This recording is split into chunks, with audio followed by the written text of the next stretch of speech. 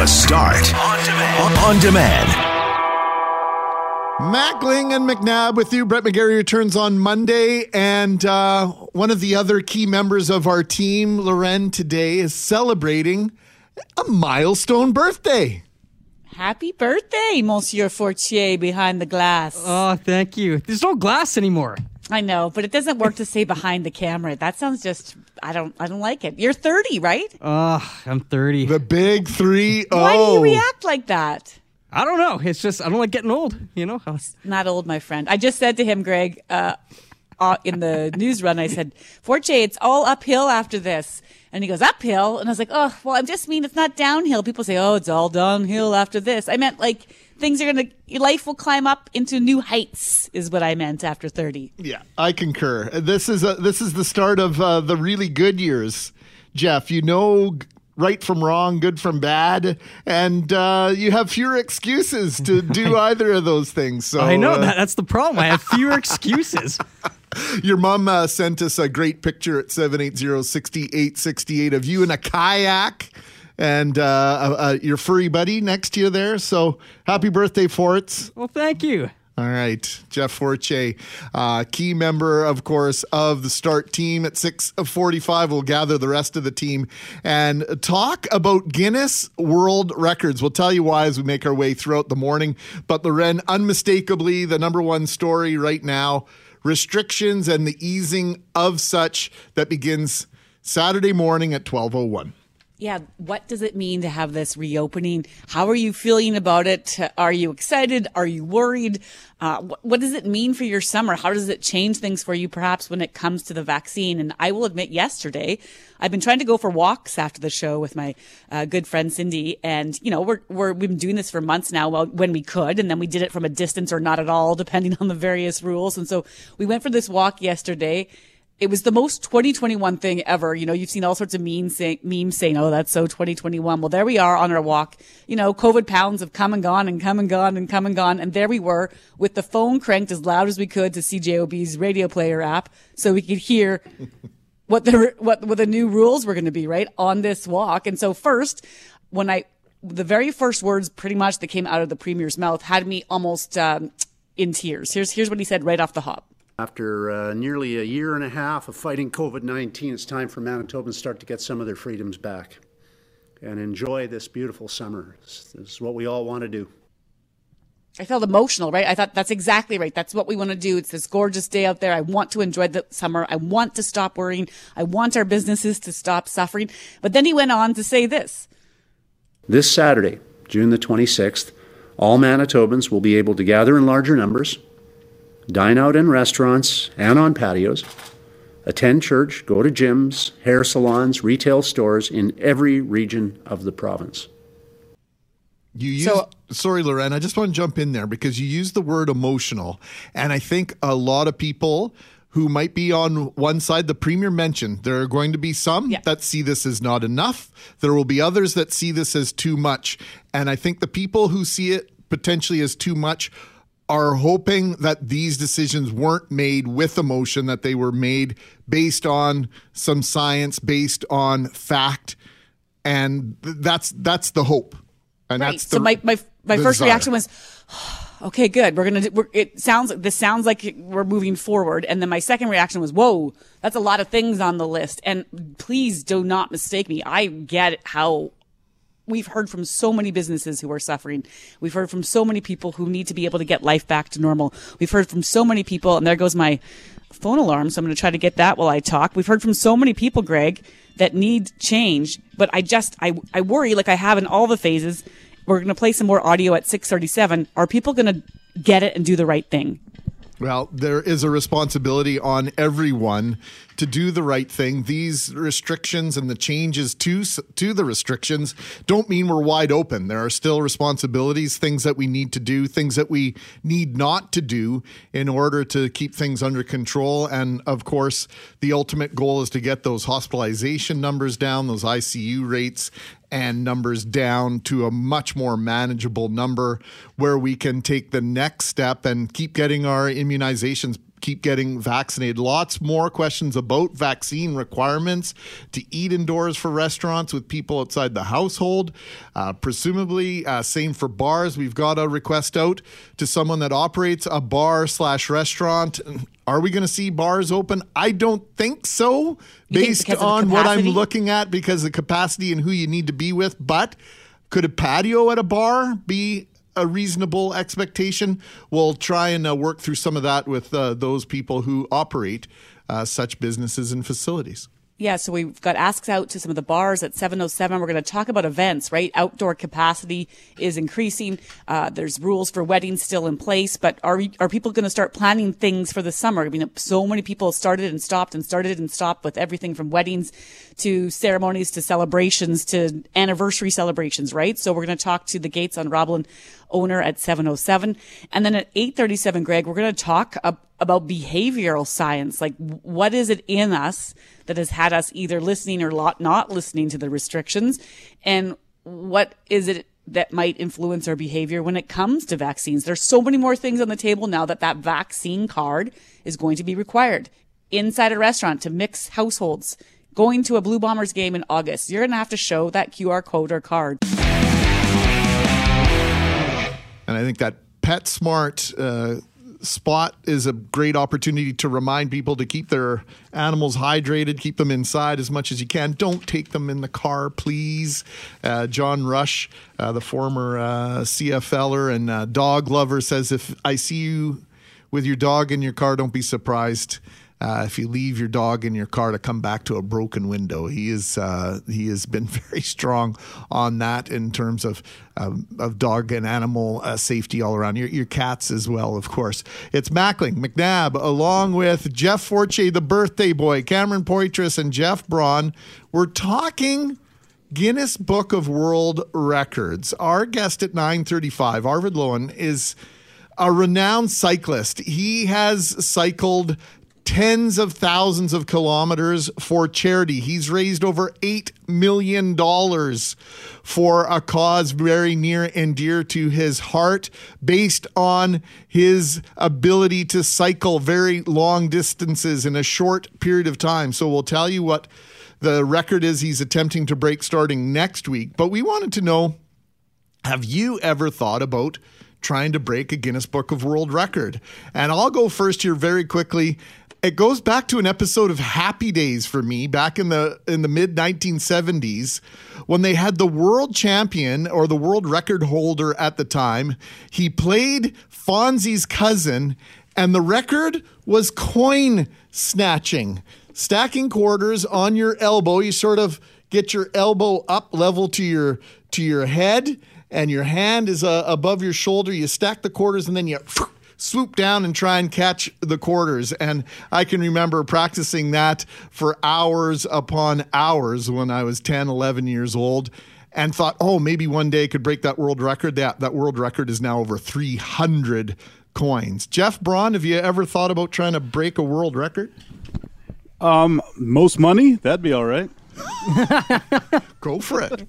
How can I help? Or least number of fatal diseases, that'd be all right too. Most of the time, I overthink it though, because almost every one of these records that you ever hear about, it just seems like such a horrible ordeal to have to break the record that I just wouldn't want to do it. Like, longest time standing on one leg. Someone's probably done that for 7 straight days or something like that, and had to get their foot amputated at the end of it, kind of thing. So most of the time it just sounds like such a miserable experience that I can't actually think about one that I would want to actually have, except of course, like I said, most money would be pretty sweet. All right, Jeff Braun's going after the most money. Cameron Poitras, what about you? Well, I'm a world record holder of millions, perhaps hundreds of millions of records.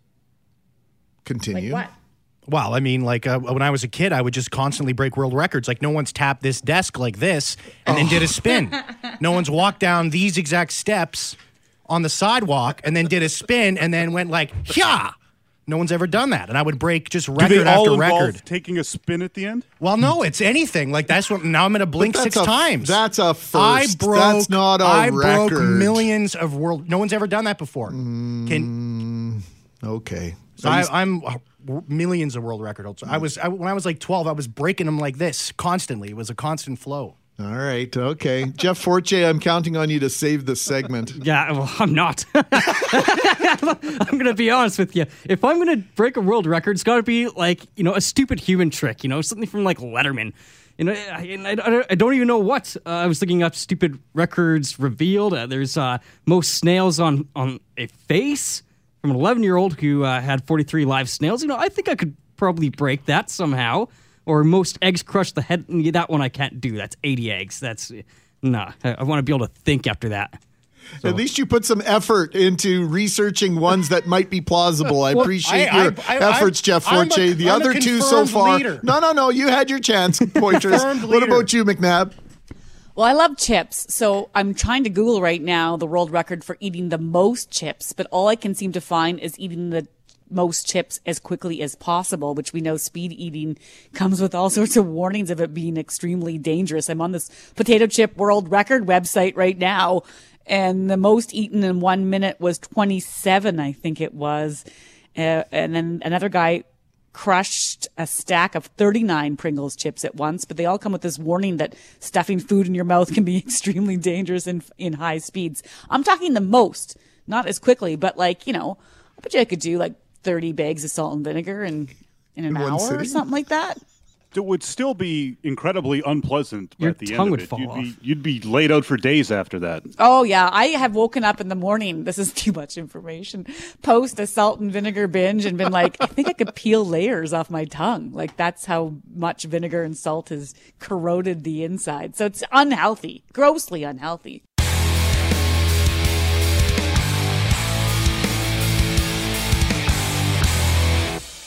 Greg Mackling, Loren McNabb with you. Mackling and McNabb. McGarry returns on Monday, although I suspect the Couch Potatoes will hit the airwaves this weekend, and the Couch Potatoes podcast will be available. Brett and Jeff never take a week off, so if you're a fan of the Couch Potatoes, keep your eyes open for that. We start this hour, Loren. I just had to hear a little JT there. Start this hour with talking about taking your family out for a Saturday morning or Sunday morning brunch as it comes back to the table as an option this weekend. Yeah, and when you play music and think about, say, something like dancing to Justin Timberlake or whatever the cool kids are doing these days, that's what I would have been doing 10 years ago. Bars, are an option now to reopen. We're working to bring a bar on later this morning, Greg, to talk about whether that even makes sense for them given capacity requirements. But dancing, events, all sorts of things can be considered with caveats. So again, restaurants and bars can open at 25% indoors, 50% outdoors. If you're dining from the same household, you can be dining with the same household, or if you're wanting to mix households, you can do that too, as long as you're proving both people are vaccinated. And then when it comes to events, they remain capped at 10 people inside, but outside you can now celebrate with a 25-person cap for things like a wedding or other sort of celebration. And so there's a few more options on the table for both Manitobans and Manitoba businesses. Ray Loewen is the owner and GM of the Gates on Roblin and is our guest this morning. Hi, Ray. Hi, good morning. You're up early, I know, because you're already on the go today with different things that you have to do for your business. Is this change a big one, Ray, when it comes to the possibility of at least a slightly larger event? Have you been getting any phone calls in the last 24 hours from people asking their own questions? It's actually the phone's been ringing off the hooks because this is grad season. And they're trying to find ways to do things outside of the schools because the schools are still bound by the rules preventing larger events, but the families are trying to get together to do smaller ones. And to answer your previous question, yes, this is great news, but it's more of an emotional one because it allows our restaurant to open and we can do some dining and we have some increased capacities, but we're still not doing the large events. This is still a feel-good piece more than anything else. Ray, obviously this is digging into your sales in a huge fashion for the second summer in a row, even though it's not even Canada Day yet already. You know, you're counting down the days and the weeks until summer is over. What are the challenges to get reopened at this point? And talk about where you see perhaps things going by the end of the summer. Are you preparing for what might become the next round of reopenings? Oh, absolutely. That's actually very insightful, because what we do with the events and the weddings, it isn't something that just gets turned on by the turn of a key. And with the restrictions based on capacity and numbers, it's really hard to plan a wedding. And this weekend, for instance, we have 3 days notice to go ahead with a 25-person wedding or not go ahead, depending on what yesterday's announcement was going to be. And we don't know what the next one will be. I mean, there's a lot of complaints about shifting the goalposts and moving the finish line. But really, you can't blame anyone for this, because there's so many variables. But what it does do is exactly what you said. It changes our summer. It's hard to plan. And really, with the restrictions the way they're going, we're all on pins and needles, waiting to see what event can happen, what can't, and which ones are relegated back to virtual, how they were planned before the summer started, because of the restrictions. You mentioned that grad season, Ray. It's winding down. In theory, last night in my own community, there was a grad parade where the kids went by in their cars, and I thought, well, this might be the only celebration they get, except that come Saturday, like you said, you can have 25 people in a public space. And so when it comes to those grads, that's even moving the goalposts for them. They didn't think they'd have any celebration, and now they could potentially have a minor one. So you mentioned you're getting calls about that. How many are being planned, or is it still sort of in the planning phase? We have half a dozen that are planned in the July and August, where just a group of families and the friend group of the graduate gets together. And what we do is, because we have the luxury of space, we offer what we did last year, which is set up a little stage and let the friends kind of parade across the stage in front of their parents in their grad outfits and take some pictures. Basically a mock grad with a friend group, not exceeding whatever the capacity is at the time. We're hoping for 50 people, 50% indoors by that time, in which case that can be 4 or 5, maybe 6 families getting together and using some of the large square footage that we have to do an informal event and have a grad that way. We've also been doing some outside presentations. I know in our community, we presented scholarships outdoors to the recipients so that they could have a ceremony of some sort. So, Ray, 2 ways people can gather indoors to dine. If you're in the same family household unit is one way. The other way is if you have that vaccine card or QR code. How are you going about enforcing the latter? We're just looking for it right now because, and visually looking at the QR card, because we really don't have access to that database, and I don't think we ever will. We were expecting a little more of a gap between vaccinated and unvaccinated. We were hoping that there might be vaccinated-only events that we could run. But again, without access to the database, the card itself is a visual inspection and nothing more. But to put the goalposts at double vaccinated people and then not have a larger gap between what we can and cannot do with them seems to render that immaterial at this time, at this stage of the game anyways. Yeah, still. Sorry, go ahead. I was just curious, there's also questions from your staff, right, in terms of how far they have to go with that. The card has someone's name on it, but in theory, doesn't have to match that person. Like, is there also going to be a request for the card and picture ID? Is it going that far? Again, we don't really know. We have, obviously, we're not going to get access to the database anytime soon, but we haven't seen the written health order yet. So we don't know how far we have to go in terms of checking ID, whether it's a declaration at the table that allows the guest to take on the liability and responsibility of saying that their ID and card are valid. Which we have seen in the second wave. After we opened, then we were allowed to do table declarations where the onus is placed back onto the patron.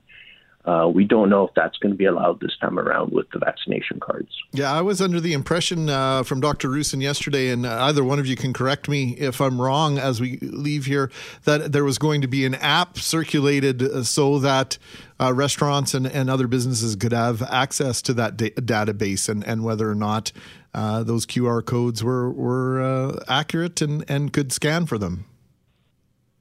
Well, we heard that the CFL's getting it, but we don't know if every restaurant's going to get it, if the app is available upon the reopening this Saturday, or if it's something that's just planned down the line. Because, like I said, we're opening this Saturday with 3 days' notice. We don't really know what to expect because we don't even have the printed health order yet.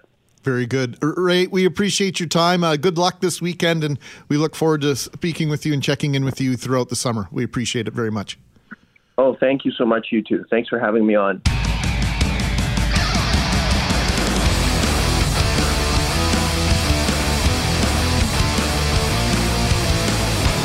As always, we invite you to go to cjob.com, globalnews.ca for our question of the day. On Saturday, health orders will allow you to dine at restaurants, increase the people you can have in your yard, get a haircut, and worship. Your reaction?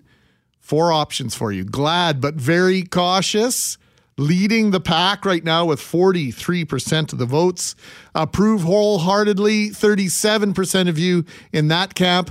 Opening too much too soon, 15% wholeheartedly disapprove, just under 5%. Greg Mackling, Loren McNabb, McNabb with you on the start. Brett McGarry returns on Monday. Kathy Kennedy in for a vacationing Jeff Courier for the rest of this week. Loren will be in for Jeff next week. And Loren, as we move towards this first phase of reopening in the 4-3-2-1 great summer reopening plan, Manitoba health officials are reminding us that we still have a ways to go when it comes to reducing hospitalizations due to COVID and increasing vaccinations. That's right. We're going to be watching those numbers, of course, but here's what we know. We know that vaccine card is going to be required in a growing number of scenarios.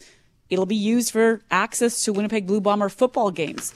If you want to mix households for in-room dining in restaurants, you need to have 2 vaccines. And so we're trying to figure out this morning if these sort of carrots or caveats or what have you will influence more Manitobans to get that vaccine. And how does what your friends or family are doing play into what you might choose to do, whether it comes to the restrictions, Greg, or with the vaccines themselves? And so we're joined this morning by Sasha Tragaboff, Director of the Behavioral Insights Team's Canadian office. Good morning, Sasha. Good morning. Thank you for having me. Well, before we ask some of our vaccine and restriction-related questions, what is it that you do? What are behavioral insights, behavioral science? Yeah, so at the Behavioral Insights team, we take the latest research on how people make decisions. And we use that insight to help governments, to help nonprofits communicate more effectively, and also to build better programs and services. And so, unsurprisingly, since the pandemic has sort of hit our communities, a lot of our work has focused on how do people really think about things like vaccination? What are the factors that drive them? And how can government do its work more effectively around that? Sasha, for months now, we've had various restrictions on the things that we're allowed to do or that we're, I think, I would put in quotation marks, supposed to do, because a lot of it is on our own merit. It is on the honor system, and governments have been counting on us to do the right things. And Loren, I know you had a back and forth with one of our listeners on this morning. So before we talk about messaging as it pertains to vaccinations, what about with regards to getting people to do the right things, to live in the right gray areas, so to speak, when there are recommendations, when there are public health orders that really, for all intents and purposes, Sasha, cannot be enforced by any government agency? Right.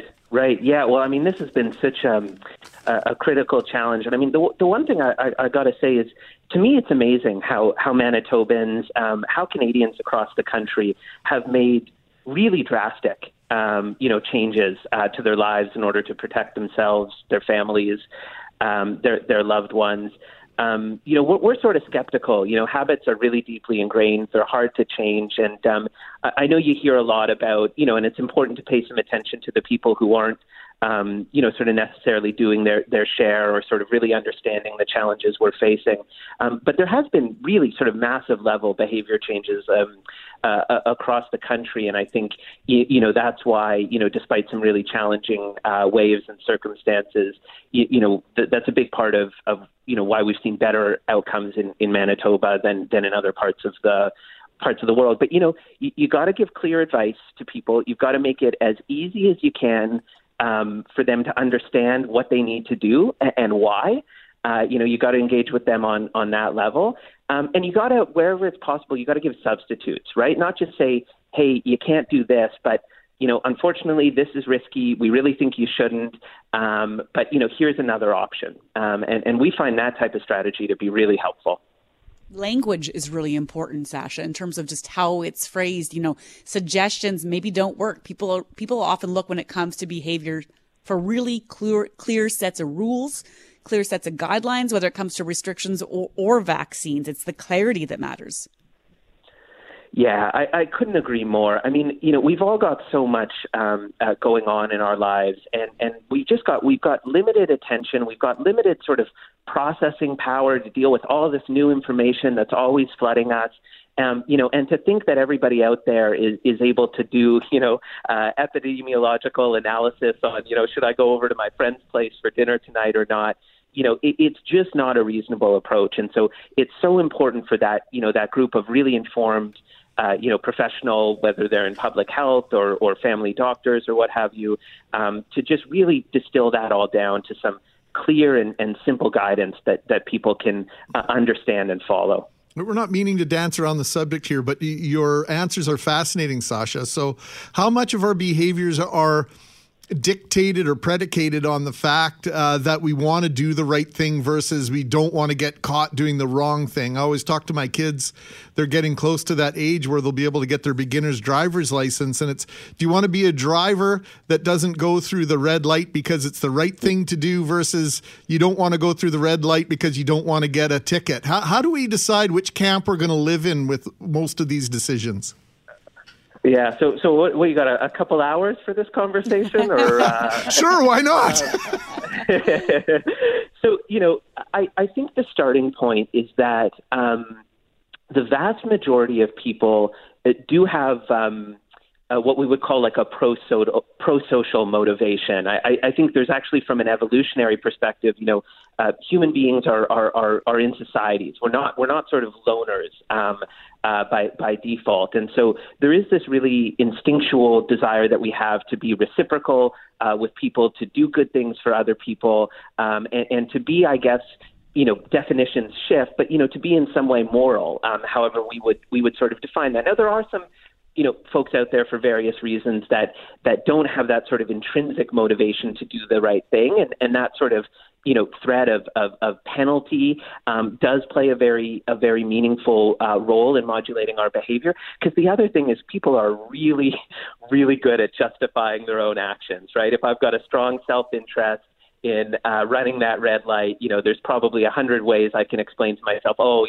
everybody else does it. No one was crossing through anyways. There was no real risk. And so you do need to hit this balance. But I think a starting point of understanding that, people really do have a desire to do well, by their family and by their community, and to try to really tap in and activate that sort of basic motivation is, I think, overall a really effective and important approach.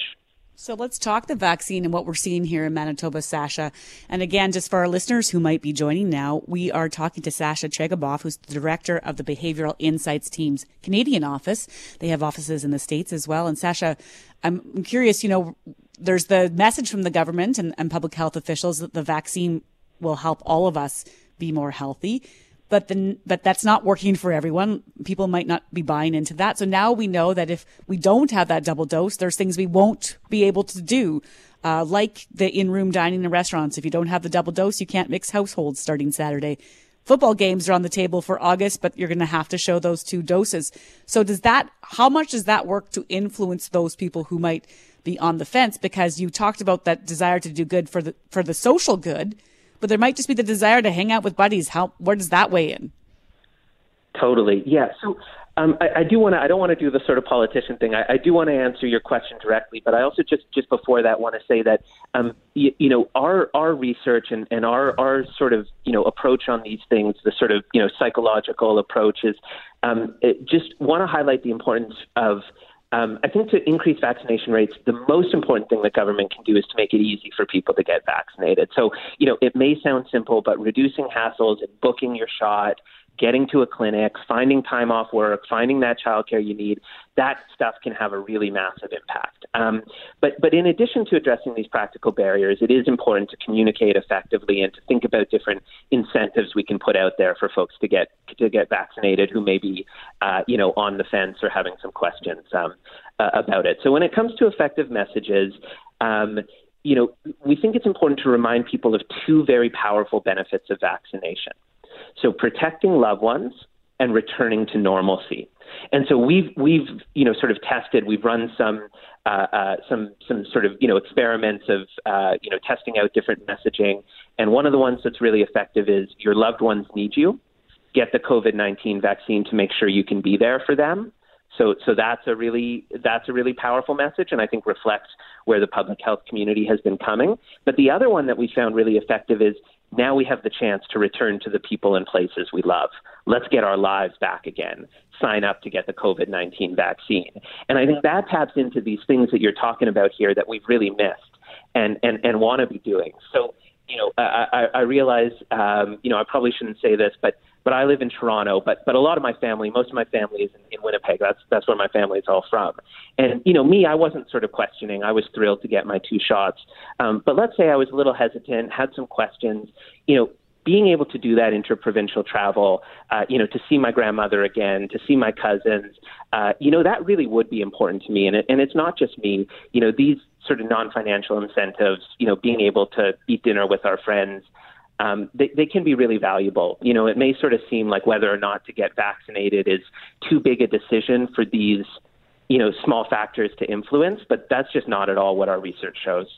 Well, and I think you've touched on the fact that so much of the great advertising over the last couple of decades has switched where you might not even realize what the product is. You know what the message is, and the message is quite often emotional, and it's trying to tug at your heartstrings to think about something other than the actual product. This has been fascinating, Sasha. Please promise to join us again sometime. It would be my pleasure, and thank you again for having me on.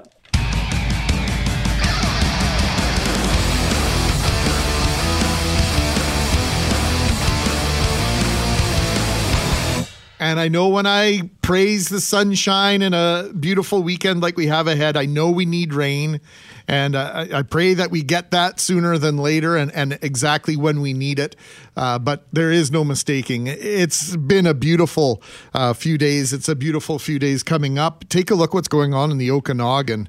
I used to live in Vernon, BC, and they're expecting highs 39, 40, 41, 42 degrees. And dry. Am I correct? It's more dry there. It's always dry there. So you don't get the humidity, but the big concern, Loren, always in the Okanagan and the interior of BC, forest fires. Yeah. So hopefully that doesn't become a manifestation of what is record June heat in that part of Canada, including on the lower mainland.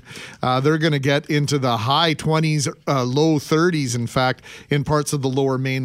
And people aren't necessarily used to that. Your mom and dad know a thing or two about Manitoba heat, but heat in Vancouver is something that's a little bit different. Yeah, there's all sorts of different learning curves if you move throughout this country in terms of what you might experience in all the West, Greg. And I have family in Calgary too, and the photos that come from them throughout the year are hilarious. The swings and temps, and maybe not funny to them, but I get a laugh that one day 30, next day, nearing snow, like all sorts of different crazy systems moving there.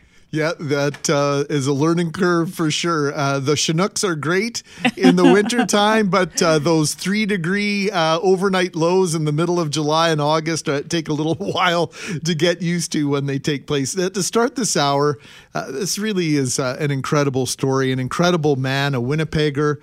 Our next guest is a grandfather of 11. His feats of endurance on bicycle are legendary and record-breaking, Loren. Yeah, so in 2011, our next guest set a new Guinness World Record for crossing Canada by bike in 13 days, 6 hours, 13 minutes. Now, that record was later broken in 2019, but that's how records go.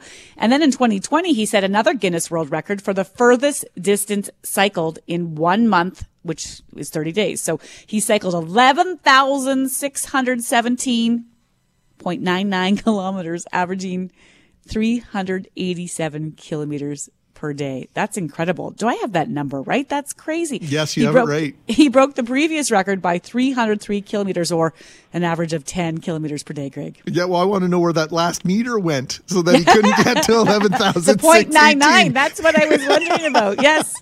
Arvid Loewen rides to raise funds and create awareness for the children rescued by the Muli Children's Family, a street children rescue mission in Kenya, Africa.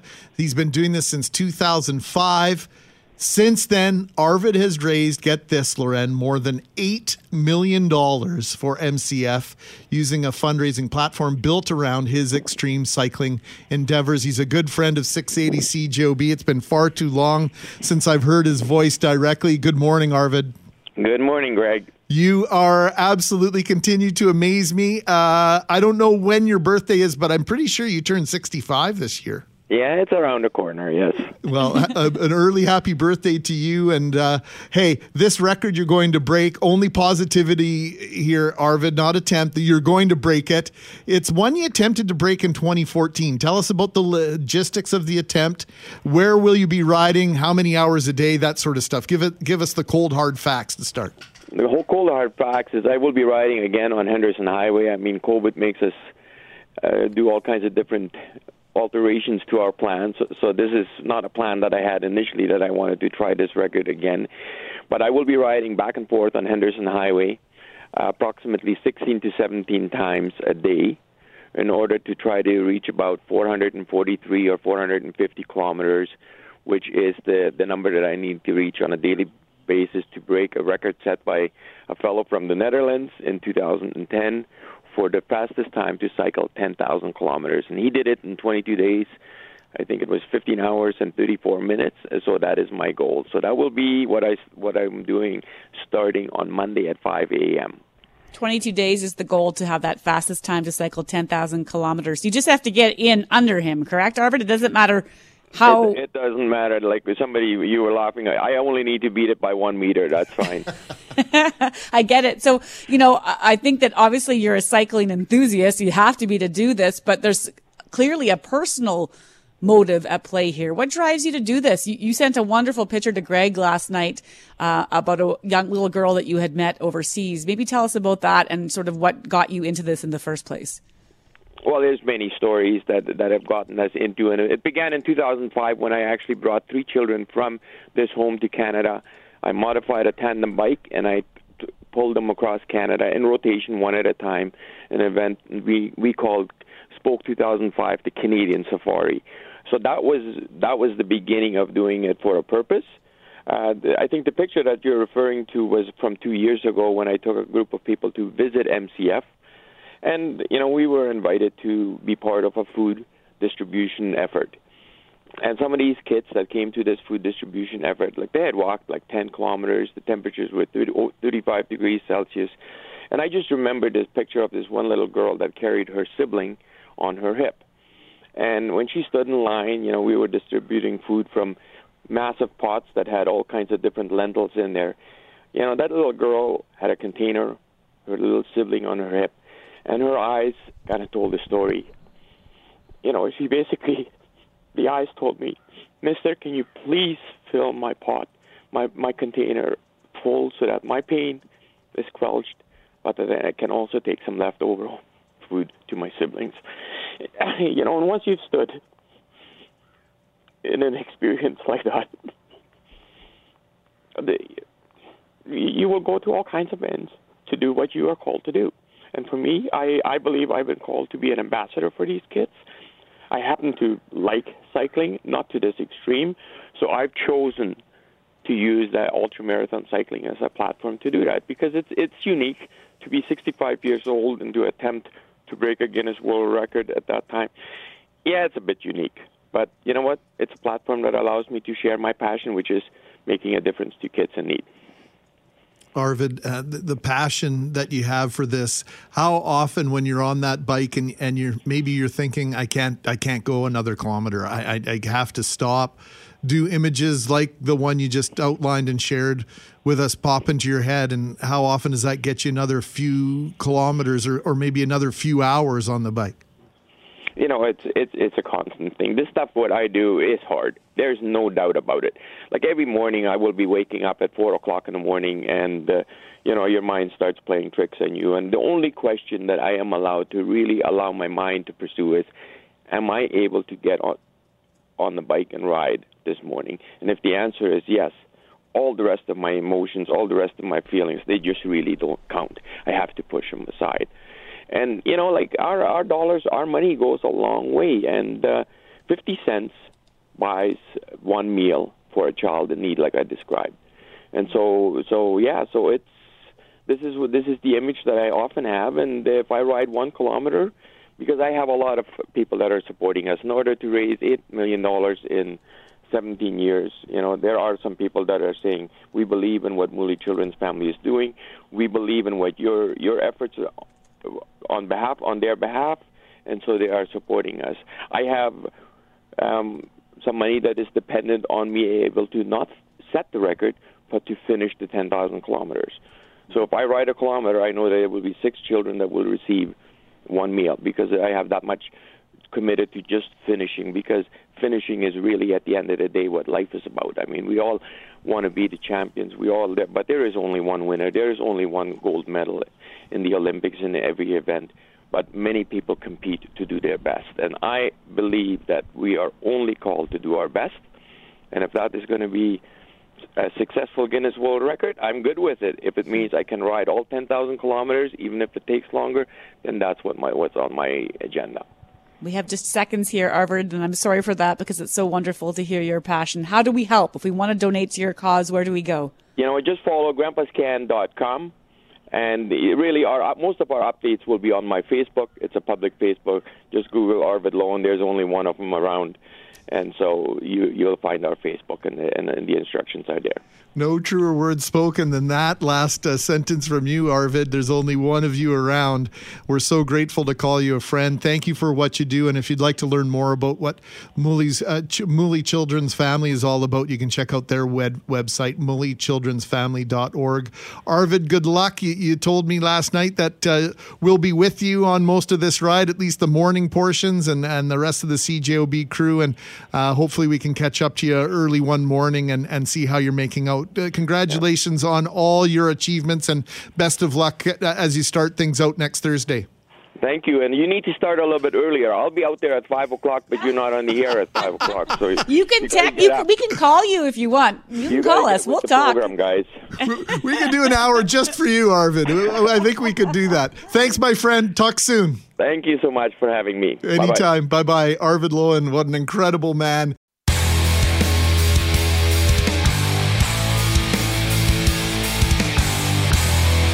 For years now, efforts around reconciliation have discussed the need for Canadians to better educate themselves on Indigenous history, Loren.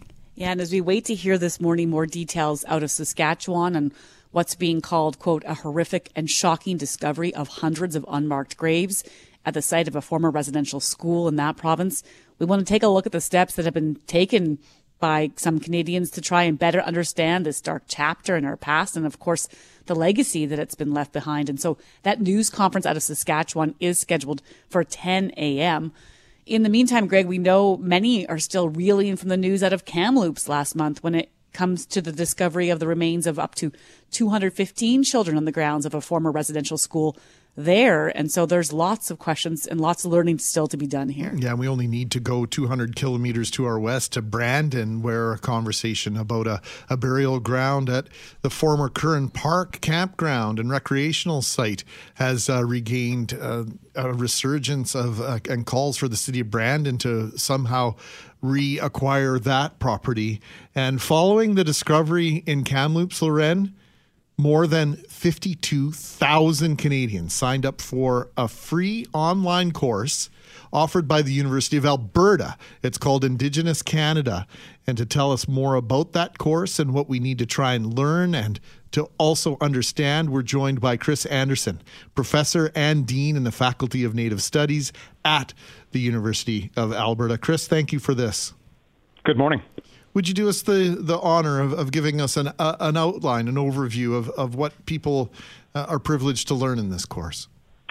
Well, the course is set out over 12 or so modules, looks at various things kind of historically and contemporarily relating to land issues, relating to new media, relating to art and culture, relating to colonialism and racism. It really is a very wide net looking at the impact of colonialism in Canada over the past kind of 5 centuries or so. We talked about the number of 52,000 Canadians signing up just in the last month or so, but more than 200,000. I think the number's closer to 300,000, Chris, have now taken the course over the past couple of years. Why did you decide to offer it? Why do we see this as important in terms of just getting that info out to people as easily as possible? Well, I think part of the reason is because we see Indigenous studies as being more than just ensuring that we get Indigenous students that graduate. Obviously, that's of primary importance, but we also see the work we do as having a public education function. And of course, because we're a very small unit, we can't invite all Canadians in to take lessons from our professors as much as we wish that were the case. And so we started using some online tools as a way to get as much public information out there as possible, and for people who are interested in doing so to kind of take a small step toward educating themselves on things that in the past they never felt the need to, and certainly in their privilege never really needed to know about. Professor Anderson, when it comes to residential schools, we played a clip from earlier this morning from historian Ken Coates. He said, as we navigate these discoveries, that Canadians still don't seem to comprehend how horrific residential schools really were. I'm going to invite you just to listen to what Coates had to say on that. Most of these children, I know sort of part of the answer comes back is, hey, they died of tuberculosis, they died of influenza. It's absolutely true. But the reality is that oftentimes their parents did not know for months, if not for years, that their children had died, and that they were not handled with respect. And there's many reasons to be upset about this, but the most important one is the fact that the Canadian society is still so slow in identifying its responsibilities for the way in which Indigenous people have been mistreated for so very long. Is it fair to ask, we don't know how many of these children may have died, what their cause of death was, and it doesn't paint a picture of the conditions in the school that may have also contributed to them, acquiring or contracting tuberculosis or the flu. What would your reaction be to that quote and that comment from Mr. Coates? Well, I mean, I agree wholeheartedly with the sentiment of the quote. There was a quote I heard someplace, and you'd have to check to make sure, but someone was telling me, because this is not my specific area of research, although I've taught on it in the past, that you had a better chance of surviving World War I than you did of surviving a stay in a residential school. And we call them schools, but really, very, very euphemistically, they're schools. They have as much in common with what we would see now as prisons, as forms of correctional institutions as they would of what we think of normally as schools. And when I used to teach on this, it was one of the things to get students in my class to reframe was to think about, well, what would it look like to think about them as prisons rather than just as schools. And it had a huge impact on the students in terms of the way that they rethought about what residential schools were and then what their impact has continued to be going forward. I remember, Chris, interviewing someone out of Portage la Prairie. There was a residential school there, near Long Plains First Nation, and the building still stands, and there's some work there to maybe turn it into a place people can visit to understand what it looked like, right? Like, this is the room where you were brought in, where they cut your hair. Here's the place that you might have had a cellar room where that you would be put for punishment. I remember him pointing to a grate outside the old school, saying that he knows stories of relatives that when they were sick, say, for example, with something like tuberculosis, well, they didn't want it in the school, so kids were put outside to sleep on the grate, maybe in freezing temperatures. Like, there's all these kinds of conditions that's why school is perhaps the big misnomer here too. Mm-hmm. And so when we come to understanding that, I'm just, how do we sort of take people inside that? Because it's not just the course and hearing those stories. Sometimes I think seeing it might be a difference. Yeah, I mean, that's definitely part of it, and certainly the way that we have framed the Indigenous Canada MOOC is kind of as a small first step. But we always tell people if they want to learn more about this stuff, we shouldn't really get to decide on our own kind of when our learning begins and ends. Whenever possible, it's important to do it in partnership with Indigenous communities, with Indigenous nations, because this is a primary element of residential schools, is that it wasn't done in partnership. There was a paternalistic idea that Canadian officials thought they knew better or best what was good for Indigenous communities, Indigenous families, and Indigenous nations, and the residential schools were one of many examples of what that paternalism looked like. And so I think the learning element is really important, but I think whenever Canadians have an opportunity to engage in respectful relationships with Indigenous peoples, with Indigenous organizations, whether it's volunteer or what have you, they should definitely avail themselves of those opportunities.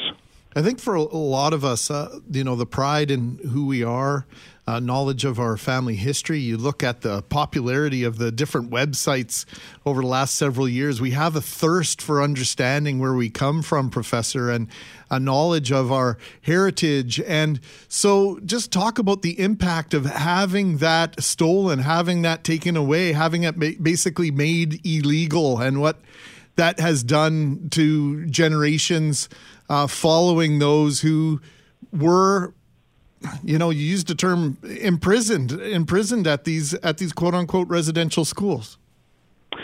Yeah, I mean, this is a large part of the reframing that goes on, is trying to figure out a way to plug people into empathy around these kinds of issues, because if you've never experienced it, it's very difficult to put yourself in somebody else's shoes. And of course, one of the things that we know about the impact of these kinds of projects and these kinds of histories is the intergenerational impact that it hits families with. So when you think about having parenting, the ability to parent your children taken away from you for 2 or 3 generations, and then on top of that, thinking about as people kind of grow into adulthood and kind of casting around for skills for parenting their own children. I mean, this is a multi-generational issue, and it's ongoing. It's not like this is something that just happened historically. Indigenous people were impacted by it, and now we're still feeling the effects of stuff that happened historically. The same type of paternalism is still apparent in the child healthcare system, in the child welfare system. All of this kind of stuff is ongoing. I want to just add personally, Chris, if you don't mind, I signed up for the course about a month ago. And so yesterday I just finished, I think it was module 4.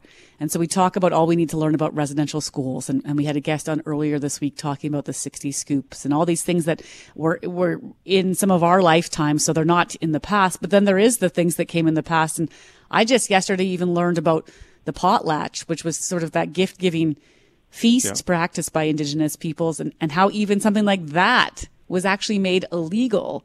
And I reread that section over and over again, and I thought, how did all these things I just did not know, the tentacles of this are so deep. Yeah, absolutely. And to make it one even worse, even if you had particular practices that were outlawed, the Canadian government then made it illegal to hire a lawyer to fight the illegality of those things that were outlawed. I find myself taking deep breaths when I hear those things, because I rewatched and reread that section over and again, because I feel like there are so many, you used the word privilege earlier, and I keep finding myself saddened and dismayed about all the things I did not know. What's the reaction been from the tens of thousands who've now taken this course, Chris? Well, I think the reactions have run the gamut. I think many people have felt the same emotions that you have. I think also that a lot of people had their eyes opened to all kinds of histories that they never had the opportunity to learn in school. And look, there are people who wake up in the morning probably hating us as Indigenous people, but I'm willing to believe that most Canadians aren't like that. People are trying to go through their lives. But when you exist in a system of privilege where you don't have to learn certain things, even when you are always in a kind of a structural relationship with people like Indigenous people, then the thing that I think frustrates a lot of us Indigenous people is that people keep rediscovering this. People keep having to relearn these kinds of things. You get moments like this that pop up, and then they kind of fade back into the public consciousness. And so every time something like this happens, somebody says, "Oh my God, I can't believe I didn't know this," and you feel like saying, "Well, why don't you know this?" Mm-hmm. No, that's absolutely fair, and I think too, it says a lot about. Not, you can point the finger of blame at the school system or the government or anything you want, but again, it does come back to us, does it not? Yeah, although there's certainly a lot of blame to go around, but from my perspective, even though I know people will feel a lot of guilt and a lot of shame, because that's what we tend to do in liberal countries like Canada, I'm less interested in people feeling guilt and shame, because those are kind of emotions of luxury. I'm more interested in people getting a sense of public responsibility. What can I do now in terms of the privilege that I have? And very importantly, maybe most importantly, I don't get to decide on my own what help means or what assistance means or what have you. How can I do this in partnership with Indigenous communities and Indigenous peoples? Chris, can we make an appointment to have this discussion and continue it further? Yeah, absolutely. We appreciate your time and all the effort that's gone into educating. I'm literally Canadians. emailing you now, Chris, just so you know. That's the only reason why I'm laughing. I'm like, we're going to have to follow up on this. This has been tremendous. Thank you.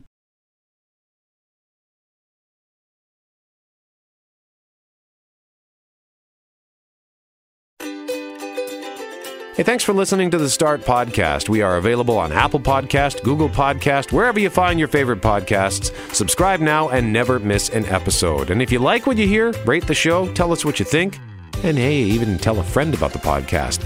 Be sure to follow us on Twitter and Instagram.